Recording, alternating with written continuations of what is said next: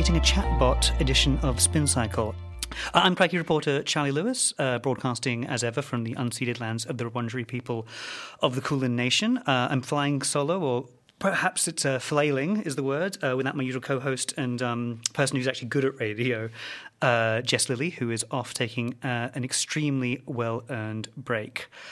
So it's been such a crowded and in some ways dispirited media week since we last spoke to you. I don't really feel equipped, both in terms of the time available to us and my ability to do this by myself, to really kind of unweave the really dispiriting ongoing saga concerning the trial of Blue Lerman.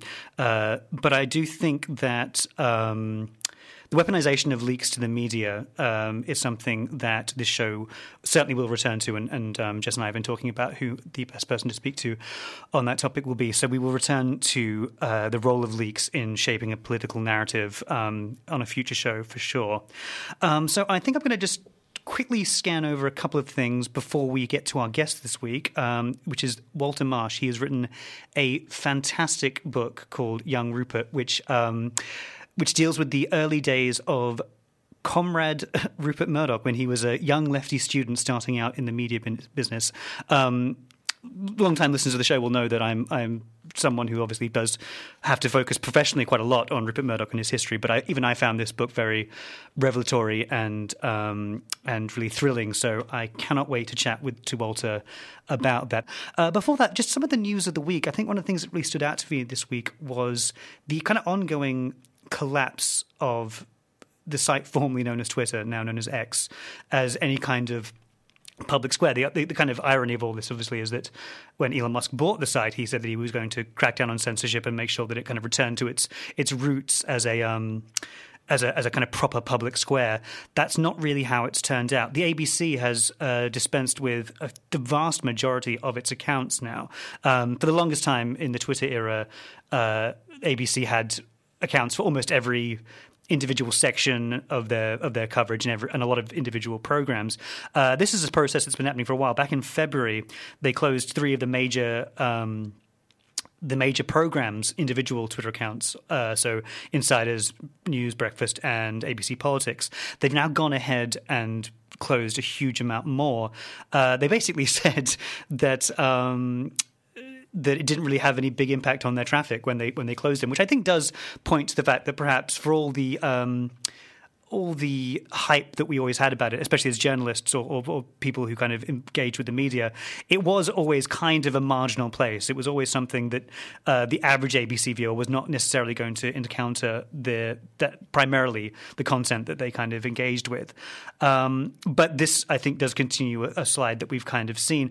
So but there are a few that are staying, ABC Sports, ABC Chinese, ABC Australia. The reasons that they've given out, there are many reasons that they chose. One was the fact that previous closures hasn't really ended up having all that much of an impact on them. But also that X has reduced its trust and safety terms. It's an increasingly toxic place, they say.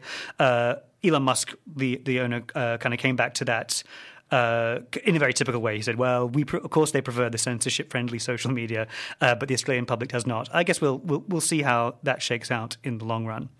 The other major news story that I thought was a really interesting one broken by my colleagues at Crikey, Cam Wilson and John Buckley, is the revelation that not only has News Corp been using artificial intelligence to produce thousands of their weekly information-based articles for a number of years, but this was something that their staff apparently on the whole did not really know about. This was something that company chair Michael Miller revealed in an address to the World News Media Congress in Taipei. He said that more than 3,000 hyperlocal articles a week are being produced via AI, basically.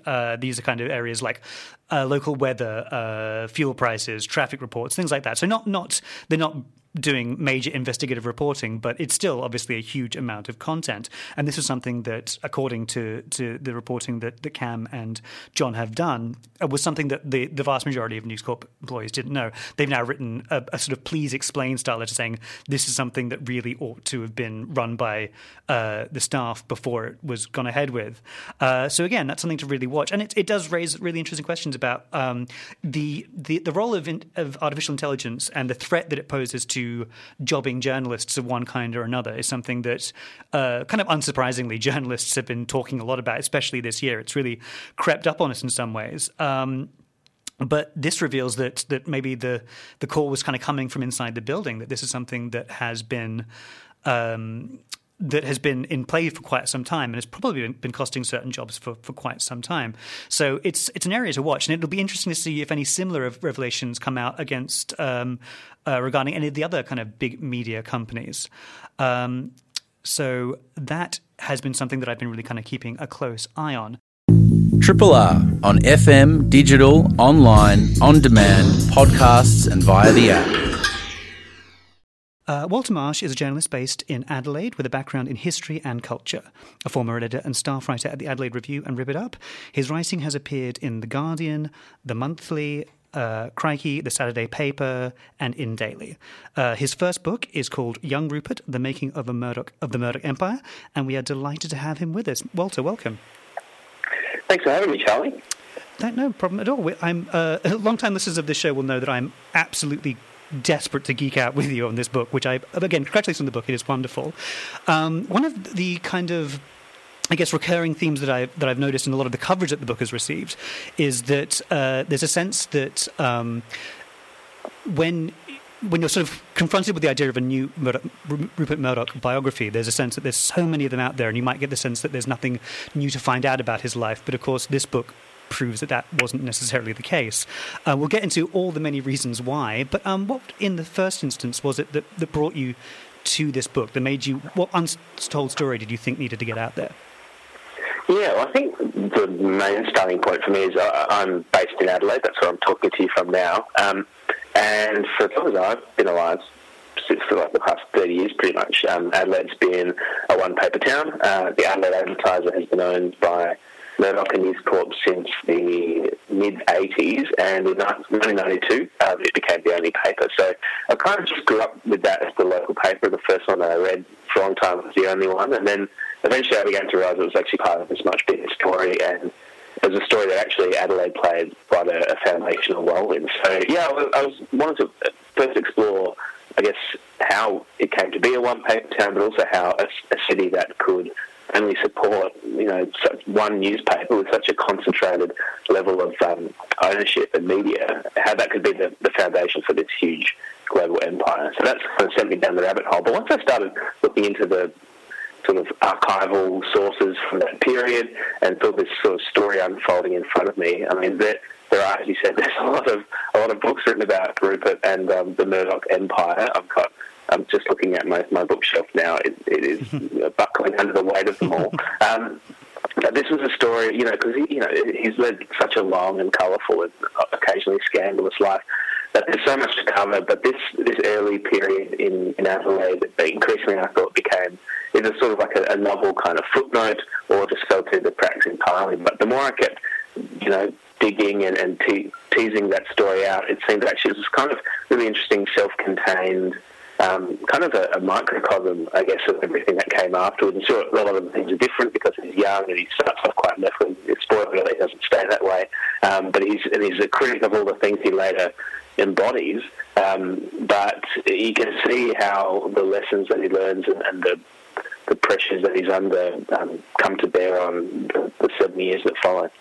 Yeah, you hint at that, and that I think is probably the first revelation that will probably surprise a lot of the people that read the book. And actually, I'll read a quote from the book, which is either penned by him, or if not, you say almost certainly edited by him, which is what seems to be well established is that not only do Australian conditions lend themselves to monopolies on account of the small population, but also private monopolies are detrimental to the interests of any community. It is likewise often pointed out that socialism would merely mean government monopoly instead of private monopoly. That is quite true, but what a difference between the two. Now, obviously we belled the cat slightly there, but you would not expect that to be words that could be ascribed to any publication associated with Rupert Murdoch. Tell us a little bit about his Comrade Murdoch kind of phase of his life. Yeah, so that's often been kind of this footnote of the Murdoch story. People often talk about having the bust of Lenin in his room at Oxford. But it was interesting to go through sort of some of the sources include, like, that one was from this sort of literary journal that he briefly edited while he was at Geelong Grammar. I think it's the first and perhaps the only time, as far as I could gather, that he actually had the role of editor, and yet had that editorial, which I think was it the case for socialism? Anyway, there's that, but then there's also these great records in the Geelong Grammar student newspaper of the Debating Society, where Rupert was first referred to as Comrade Murdoch, and he always seemed to come down on the side of whatever the most extreme left-wing argument could be made. He was always there very passionately arguing it, even to the extent that I think one of those discussions around monopoly actually arrived when Harold Holt, who was then an opposition shadow minister, came in as a sort of a guest debater, I guess, a guest speaker, and Rupert jumped in and started talking back to him after Holt had made the case private monopoly is actually a good thing. But that's the starting point, and of course, as you're reading this and seeing this unfold in the archives, you know, of course, that there's this big other shoe that's going to drop, and he's not going to stay that way. So, seeing how it could come from that starting point, and the things that pressured him to make those choices, and the path that led to him eventually becoming, the kind of great union buster of the 80s and onwards, that became sort of the defining arc, I guess, of the story that I'm telling.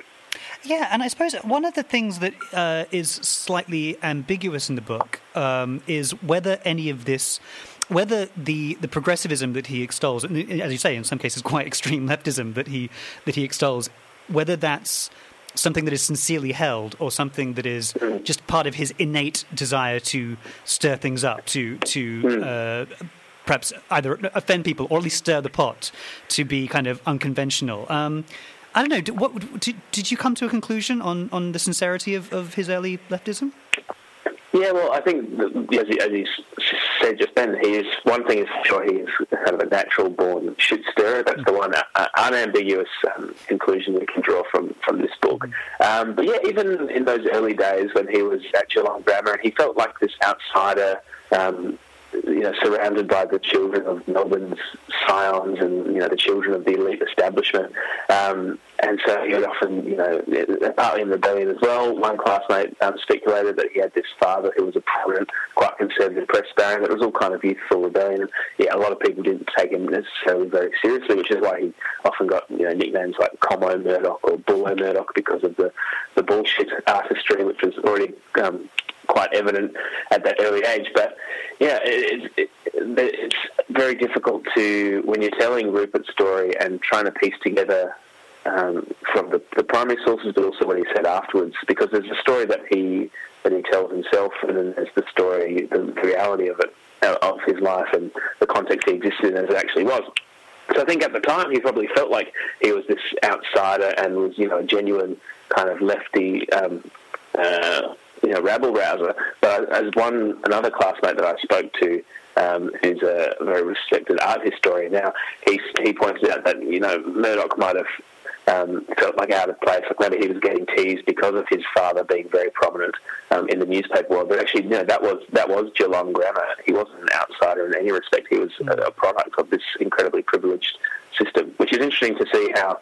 And that's kind of one of the foundational tensions, I guess, which was interesting to tease out in the book, was that how Rupert could be this kind of disruptor, this outsider, this kind of pirate-like figure that swings into markets, market after market all around the world, how he could have that kind of self-image and that modus operandi, I guess, but at the same time be the product of these systems as well. He's the son of a press baron who was the protege of Lord Northcliffe, one of the biggest press barons in the UK. So he's part of this big lineage, but he's also regarded himself as this kind of rebel outsider, and it's that interesting tension and disconnect, I guess, that becomes one of the animating forces.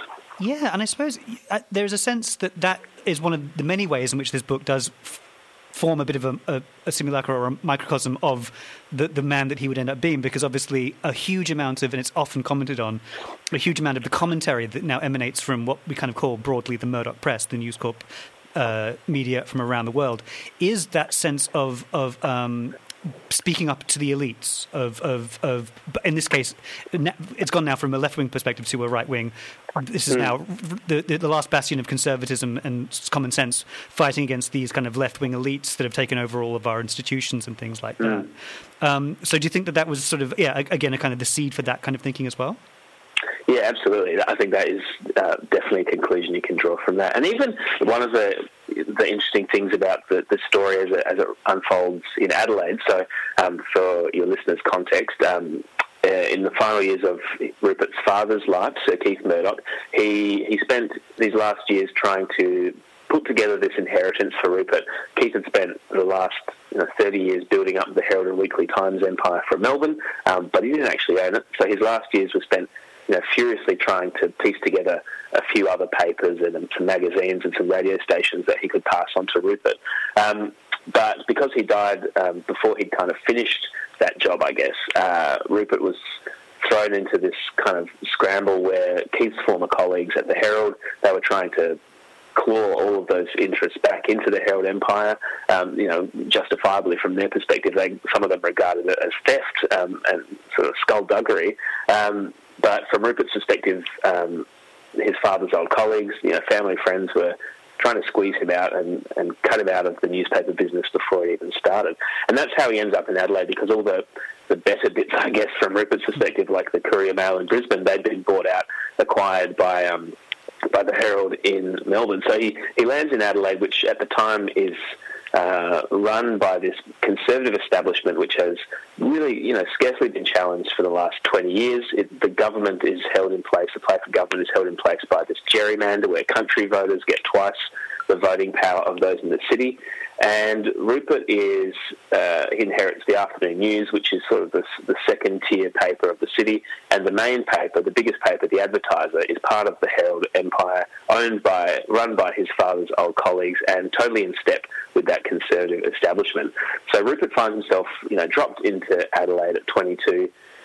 Probably not where he imagined spending his 20s and starting off in the newspaper business, but he's thrust into this environment. And it was interesting for me to see the choices that he and Rowan Rivett, who's his editor, was installed by Sir Keith, but these two have a really interesting relationship, which is kind of one of the other big arcs of the book.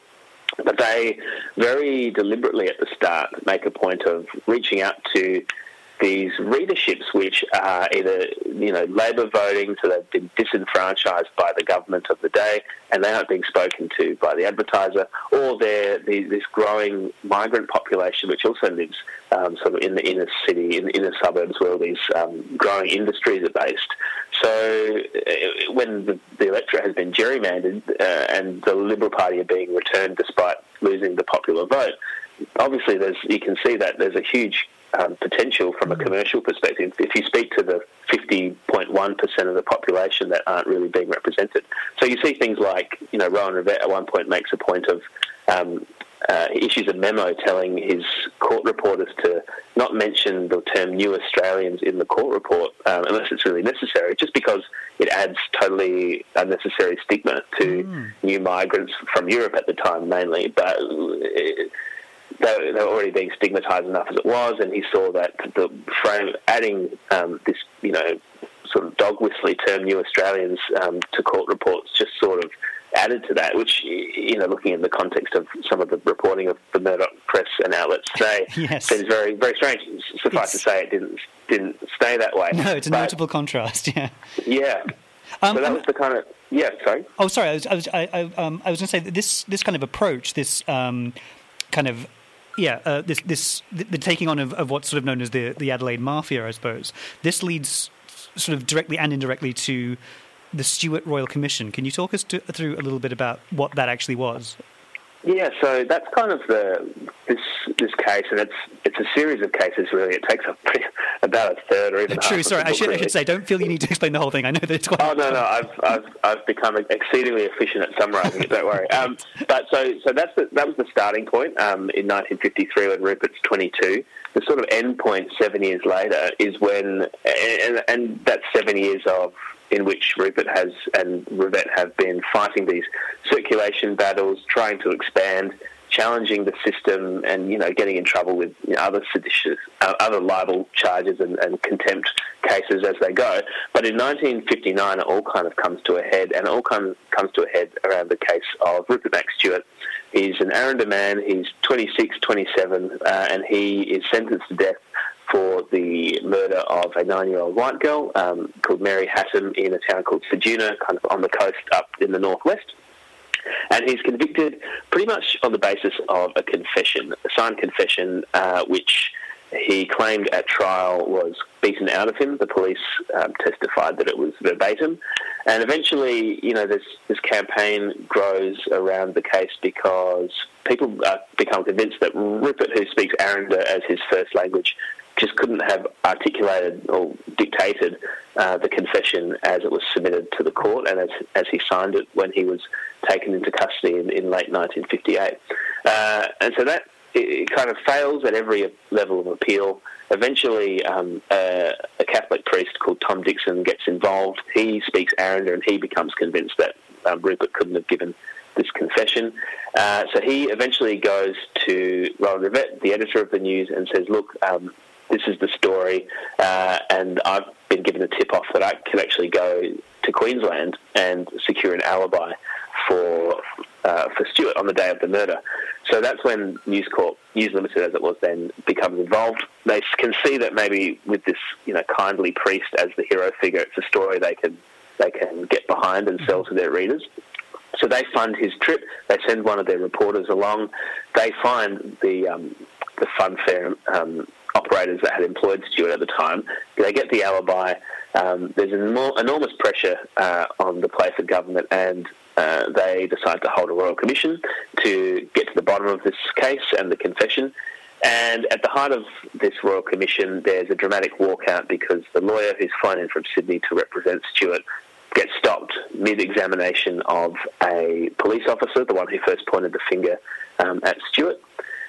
And he is kind of shocked that he would be disrupted in the middle of cross-examination. So he walks out, and it's the News's coverage of that walkout in their headlines and in the news posters. They say, these commissioners cannot do the job, and that you won't give Stewart a fair go, things like that, which were kind of explosive. And Playford held them up in court, in Parliament, said it was the gravest libel ever levelled at the South Australian judiciary.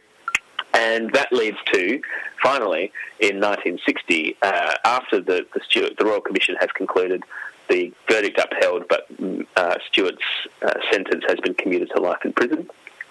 After that has all kind of blown over, there's this sort of coda where News Limited and Rowan Rivette, the editor, they get charged with 9 different variations of libel, including seditious libel, which is this kind of dramatic, kind of archaic charge, basically accusing them of bringing the state's institutions into disrepute. And that leads to the climax of the book, where over a week and a bit, the government lawyers pour over quite forensically how Rupert's newspapers are run, try and interrogate journalist after journalist. They all try and stonewall to the extent that 2 of them are sent to custody. One of them is given an unconditional pardon just so he can stop, pleading fear of self-incrimination. And even Rupert at one point takes the stand, and he basically is silent as well. And it's at the very height of that trial when Rivette finally takes the stand, and in his statement that he gives, he identifies Rupert, in fact, as the author of those headlines, many of those headlines that got them in such hot water back in 1959. So it shows a lot of things, but also shows that at this moment of incredible pressure, but also excitement, Rupert was still playing a very hands-on role in what was quite a contentious campaign. Yeah, I mean, God, it does. Again, the sort of the real the great thing about your book is the things that strike you as very similar and the things that really do, drawing a line between risking jail time on behalf of an Indigenous man possibly wrongly accused, to, Andrew Bolt writing about political Aboriginals. It's a twisty line, isn't it? You talk there. You've mentioned a lot Rowan Rivett, who's sort of, I suppose, in some ways, the kind of. He's almost the co-lead of the story that you tell. He's definitely a sort of very strong supporting character. Tell our listeners a bit about who he was and the role that he kind of played in young Rupert's life. Yeah, so Rivett was a journalist. He was actually the grandson of Alfred Deakin, and just to show that these kind of networks go back generations, when Keith Murdoch first tried to have a crack at making it in Fleet Street as a journalist in pre-1910, he actually had a letter of introduction from Alfred Deakin. That was a weird little footnote. That didn't surprise me. But anyway, so a generation later, he takes Rivett kind of under his wing as one of his sort of bright young men, they're called, or Murdoch men. And Rivett he's already at that point, he's served in the war. He was a war correspondent in Singapore when Singapore fell. There's an incredible book he wrote called Behind Bamboo of how he, for days and days and days, was sort of trekking through the jungle to escape the oncoming Japanese. Eventually he is captured and spends years in the POW camp, writes this best-selling and pretty harrowing memoir, comes back to Australia, works as a journalist for Keith, for the Herald, and that's where he first meets Rupert when Rupert's a teenager, and they clearly strike up some kind of friendship because you can see in the records of Geelong Grammar that Rivett and his wife actually visited Rupert at school, and he gave a little talk about his book, his experiences in China as a foreign correspondent as well for the Herald. And then he's sort of in the box seat near the end of Keith's life because Keith hires him to be the editor of the Adelaide News, which is this important part of this inheritance that he's building up for Rupert. But of course, he's also by that point become very close friends with Rupert because immediately prior to that, he'd been stationed in London as a Herald correspondent whilst Rupert was at Oxford. So Rupert is, far away from his family, far away from Australia, everything he knew, and Rivett's young family kind of become almost like a surrogate for him. Like they go on holidays, he often visits them at home, and that is really interesting as well because that coincides with this period when Rupert is at his kind of most vocally progressive, and Rivett is a very progressive guy as well, and he's certainly encouraging him to do things like get involved with the University Labor Party. So then when he lands in Adelaide, Rivett does, before Keith has died, he is trying to refashion the News as this progressive crusading paper, which is not always easy in a small town like Adelaide, where people get sort of scandalised by the smallest things. And also he's coming up against the Advertiser, which is still connected to Keith, his boss's mate, his day job really. So he's facing a lot of conflicted interests that Keith has, and kind of being frustrated by it as well. But then when Keith dies and Rupert comes to Adelaide, he's got this friend and confidant and ally who's there waiting for him, who's just been rearing to go, waiting for the gloves to come off, I guess, to really stick it to the establishment. So you can see that there's this real partnership in those 7 years. But obviously the story of Rupert Murdoch, of the Murdochs, it's a Murdoch story, it's not a Rivett story. Mm-hmm. So inevitably we know that, because no one really knows the name Rowan Rivett these days, inevitably he's not going to stick around forever. But because so much of Keith's story has been about establishing control and family control, it's this sort of doomed friendship, really, that inevitably they're going to come apart. Inevitably, Rupert isn't going to stay this kind of progressive young friend that Rowan's able to egg on at Oxford and things like that. He's going to assert himself. His values are going to change as he's trying to become not a newspaper editor but a proprietor. So I think by the end of the book, which more the main arc of the book, which is this decade, 1950s to 1960, when they finally do part, it was really important to show that because Rowan hasn't changed. He's still crusading. He's still they're getting involved with these campaigns like the Stewart case. And although Rupert is, as I said, happy to get involved in these exciting moments and write headlines and things like that. The fact that their relationship ultimately comes to a kind of bittersweet end, it shows the distance that has grown between them, illustrates how far Rupert has come. Going back to Sir Keith and his sort of role in young Rupert's life, there's a bit of a sense in your book, and I think maybe actually more so even in I don't know if you've read Sally Young's volume on a similar era of the newspaper business in Australia, that to some degree in his final years, and feel free to correct me if I've interpreted this wrong, but in some degree in his final years, Keith cuts a slightly diminished figure in some ways. He's, obviously he's got his failing health. He's sort of pursuing some slightly obsessive kind of vendettas against other people, his sort of perceived enemies in politics and stuff. Do you think, do you think that's true? But also, do you think, what lessons do you think Rupert took from the kind of final years of the old man? Yeah, you put it really well. He's in this kind of power struggle where he's really quite desperately grasping onto what influence he has at the Herald, but also around the country as well. I could see in the archives in the National Library that he was entertaining, taking over papers that had once been some of his loudest critics just in order to grab hold of anything that was available. And yes, Sally does delve into that arc really quite brilliantly as well.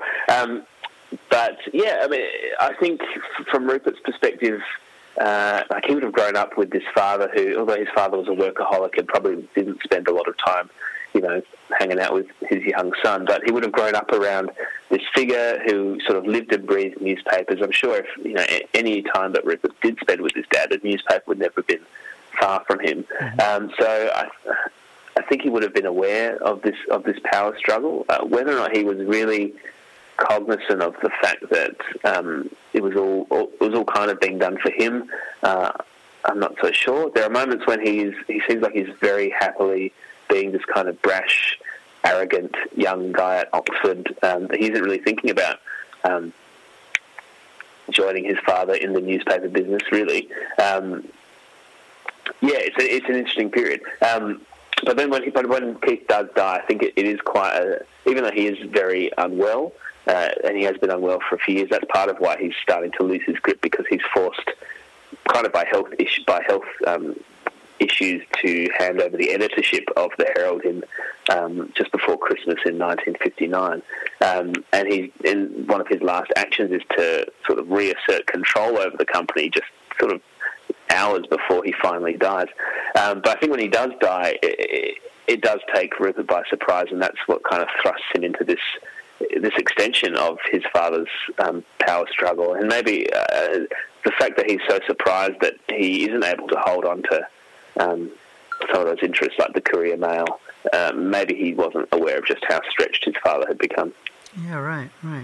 I'm going to quote a lovely passage that you write, and I know that in some ways it's unfair to ask you to answer a question that you posit as almost posit as unanswerable. But you put the question to the reader: if Murdoch hadn't been forced to start with the second best paper in Australia's fourth best city, editor's note, I'm not going to ask you to alienate anyone and tell us who you think number 5 is, but challenging orthodoxies and good tastes, but still equipped. Would he have become the incendiary blend of outsider and insider, unafraid of challenging orthodoxies and good taste, but still equipped with the tools and privileges of a press lord's heir? What conclusion did you come to on that point, or what are your thoughts on that point? Well, I think there are aspects of his character and his kind of the trajectory that he's on right before his father dies and the sort of rug is pulled out from under him, that he was in some ways really disappointing his father. And I think there's an alternate universe not too far from our own where he kind of is maybe a bit of a fail son. If Keith lives for a bit longer and Rupert is forced to do an extended apprenticeship under him, that relationship might not have worked out in quite the way that either of them hoped, and Rupert might not have continued. On the other hand, if they had managed to hold on to the Courier Mail, as I outlined in one, I had a lot of fun with it, a story in the book where after Keith dies, the editor that he has installed in Brisbane suddenly realises was made very aware of the fact that Keith's silent partner was the kind of notorious gangster John Wren, and now he was having to come up, and John Wren was now trying to assert his own influence on the paper as well. So how Rupert would have survived that kind of conflict as his first sort of his apprenticeship, introduction to his apprenticeship, compared to on the one hand he's kind of frustrated, has this big. In Adelaide, he has this huge chip on his shoulder, which is definitely, I think, a driving and animating factor. He's coming up against his father's former colleagues, and he's kind of, really pissed off, I guess, about losing Brisbane. But he's also got this very receptive environment to grow and to find his way as a newspaper man, but also stirring up the system in Adelaide, but also in a relatively small pond where he's got Rivette by his side, who he's happy to let take the lead for the first few years. But it's kind of this... It's a high pressure because it's a small city, it's a small pond, but it's also a relatively safe environment. So I think the variables of these Adelaide years, they're both a crucible, but also just it's these. You can see that this is the foundation that, in many ways, shapes what comes afterwards. And if he'd gone straight to Brisbane and come up against John Wren, who knows what would have happened. Colourful racing identity, John. Yeah, I think that is the better way to describe him. It's my role here is always to be the guy that did a lot of defamation training. That's always well, luckily, him and his family very dead. So. Yes, that's very true. That's very true. So you're probably safe there. Look, I could probably keep you here well beyond the bounds of the show, but I'll just ask one final question before I let you go. Paddy Manning, in his review of the book that was published in Crikey, he puts forward that it's kind of hard not to finish this book. He doesn't use the word admiration, but he uses the word sympathy for the boy publisher, Rupert Murdoch. Is that the conclusion that you came to in putting this book together? I mean, there is certainly part of the book, one aspect of the book that I, reading these letters from that early period, and he is coming up against some really formidable, really powerful forces, ironically ones that were, orchestrated by his late father. But he's really sticking it to systems that, in the very early days, kind of were crying out to be disrupted in some ways. Yeah. So, and I think that was really important to understand, both from the perspective of, the story that Rupert tells himself and how he's the hero of his own story, I guess. But also how, there is this kind of us versus them mentality that has, and people that are inside the Rupert bubble, they fight very fiercely. When the sun shines on you, it's pretty good. So I think that was important to understand as well, how he did have these sort of charismatic elements, and he was kind of fighting some good fights in those early days, and how that kind of mentality, I guess, if not the specifics of what he's actually accomplished, can kind of carry on later into his life. But yeah, I think by the end of the book, when he kind of comes 180 degrees and comes back and takes everything over in quite a brutal way, you see that he has learnt all the lessons of the people that he was coming up against, and pushed it even further. It is a fantastic book, Walter. Thank you so much for joining us on Spin Cycle. That's Walter Marsh talking about his book, Young Rupert, The Making of the Murdoch Empire. Walter, thank you so much for joining us. Thanks for having me. Triple Ah! I'm just going to end on one very quick story in the media. There's a story in the New York Post, speaking of Rupert Murdoch, his New York-based tabloid, regarding the bag of cocaine that was found in the West Wing last month. I mean, it could have produced a lot more weirdness than it has in some ways. But they have followed up on a post from the website Shoulder of Fortune, which is a story unto itself. It's this resurrection of a long-time journal that called itself the Journal of Professional Adventurers. But they cite several sources saying that Joe Biden, US President Joe Biden, knows who brought that cocaine into the White House. And what they do is that they back this up with the claim that they have texted a number which they say is linked to President Biden to try and sniff out the culprit. They get the response, "Hi there, it's President Biden. Thanks for reaching out. I'm excited to be connected." it turns out the number that they've sent these texts to, apparently in kind of trying to find out who left cocaine in the White House, it's a number that he sent to the website community.com, which is a place where basically high-profile figures allow people to contact them directly with queries or feedback. In this case, it's Biden asking for kind of stories that he will use in campaigns that he puts forward. So the number, it's not the result of cultivating sources or investigating. It's just Googling his name and taking a number that is literally in his Instagram bio. So inspirational stuff all around there. And that's all for this week. Thanks for listening. You can find us every week on your favourite podcast platform. And you can follow us on Twitter @NajSamble, @LilyJuice, and @The Shuffle Diary. You can also listen in at rrr.org.au via On Demand for the radio version of the show. Want to support Spin Cycle? Become a Triple R subscriber. Your subscription helps keep the station running and helps Triple R produce and create great radio and podcast content like this.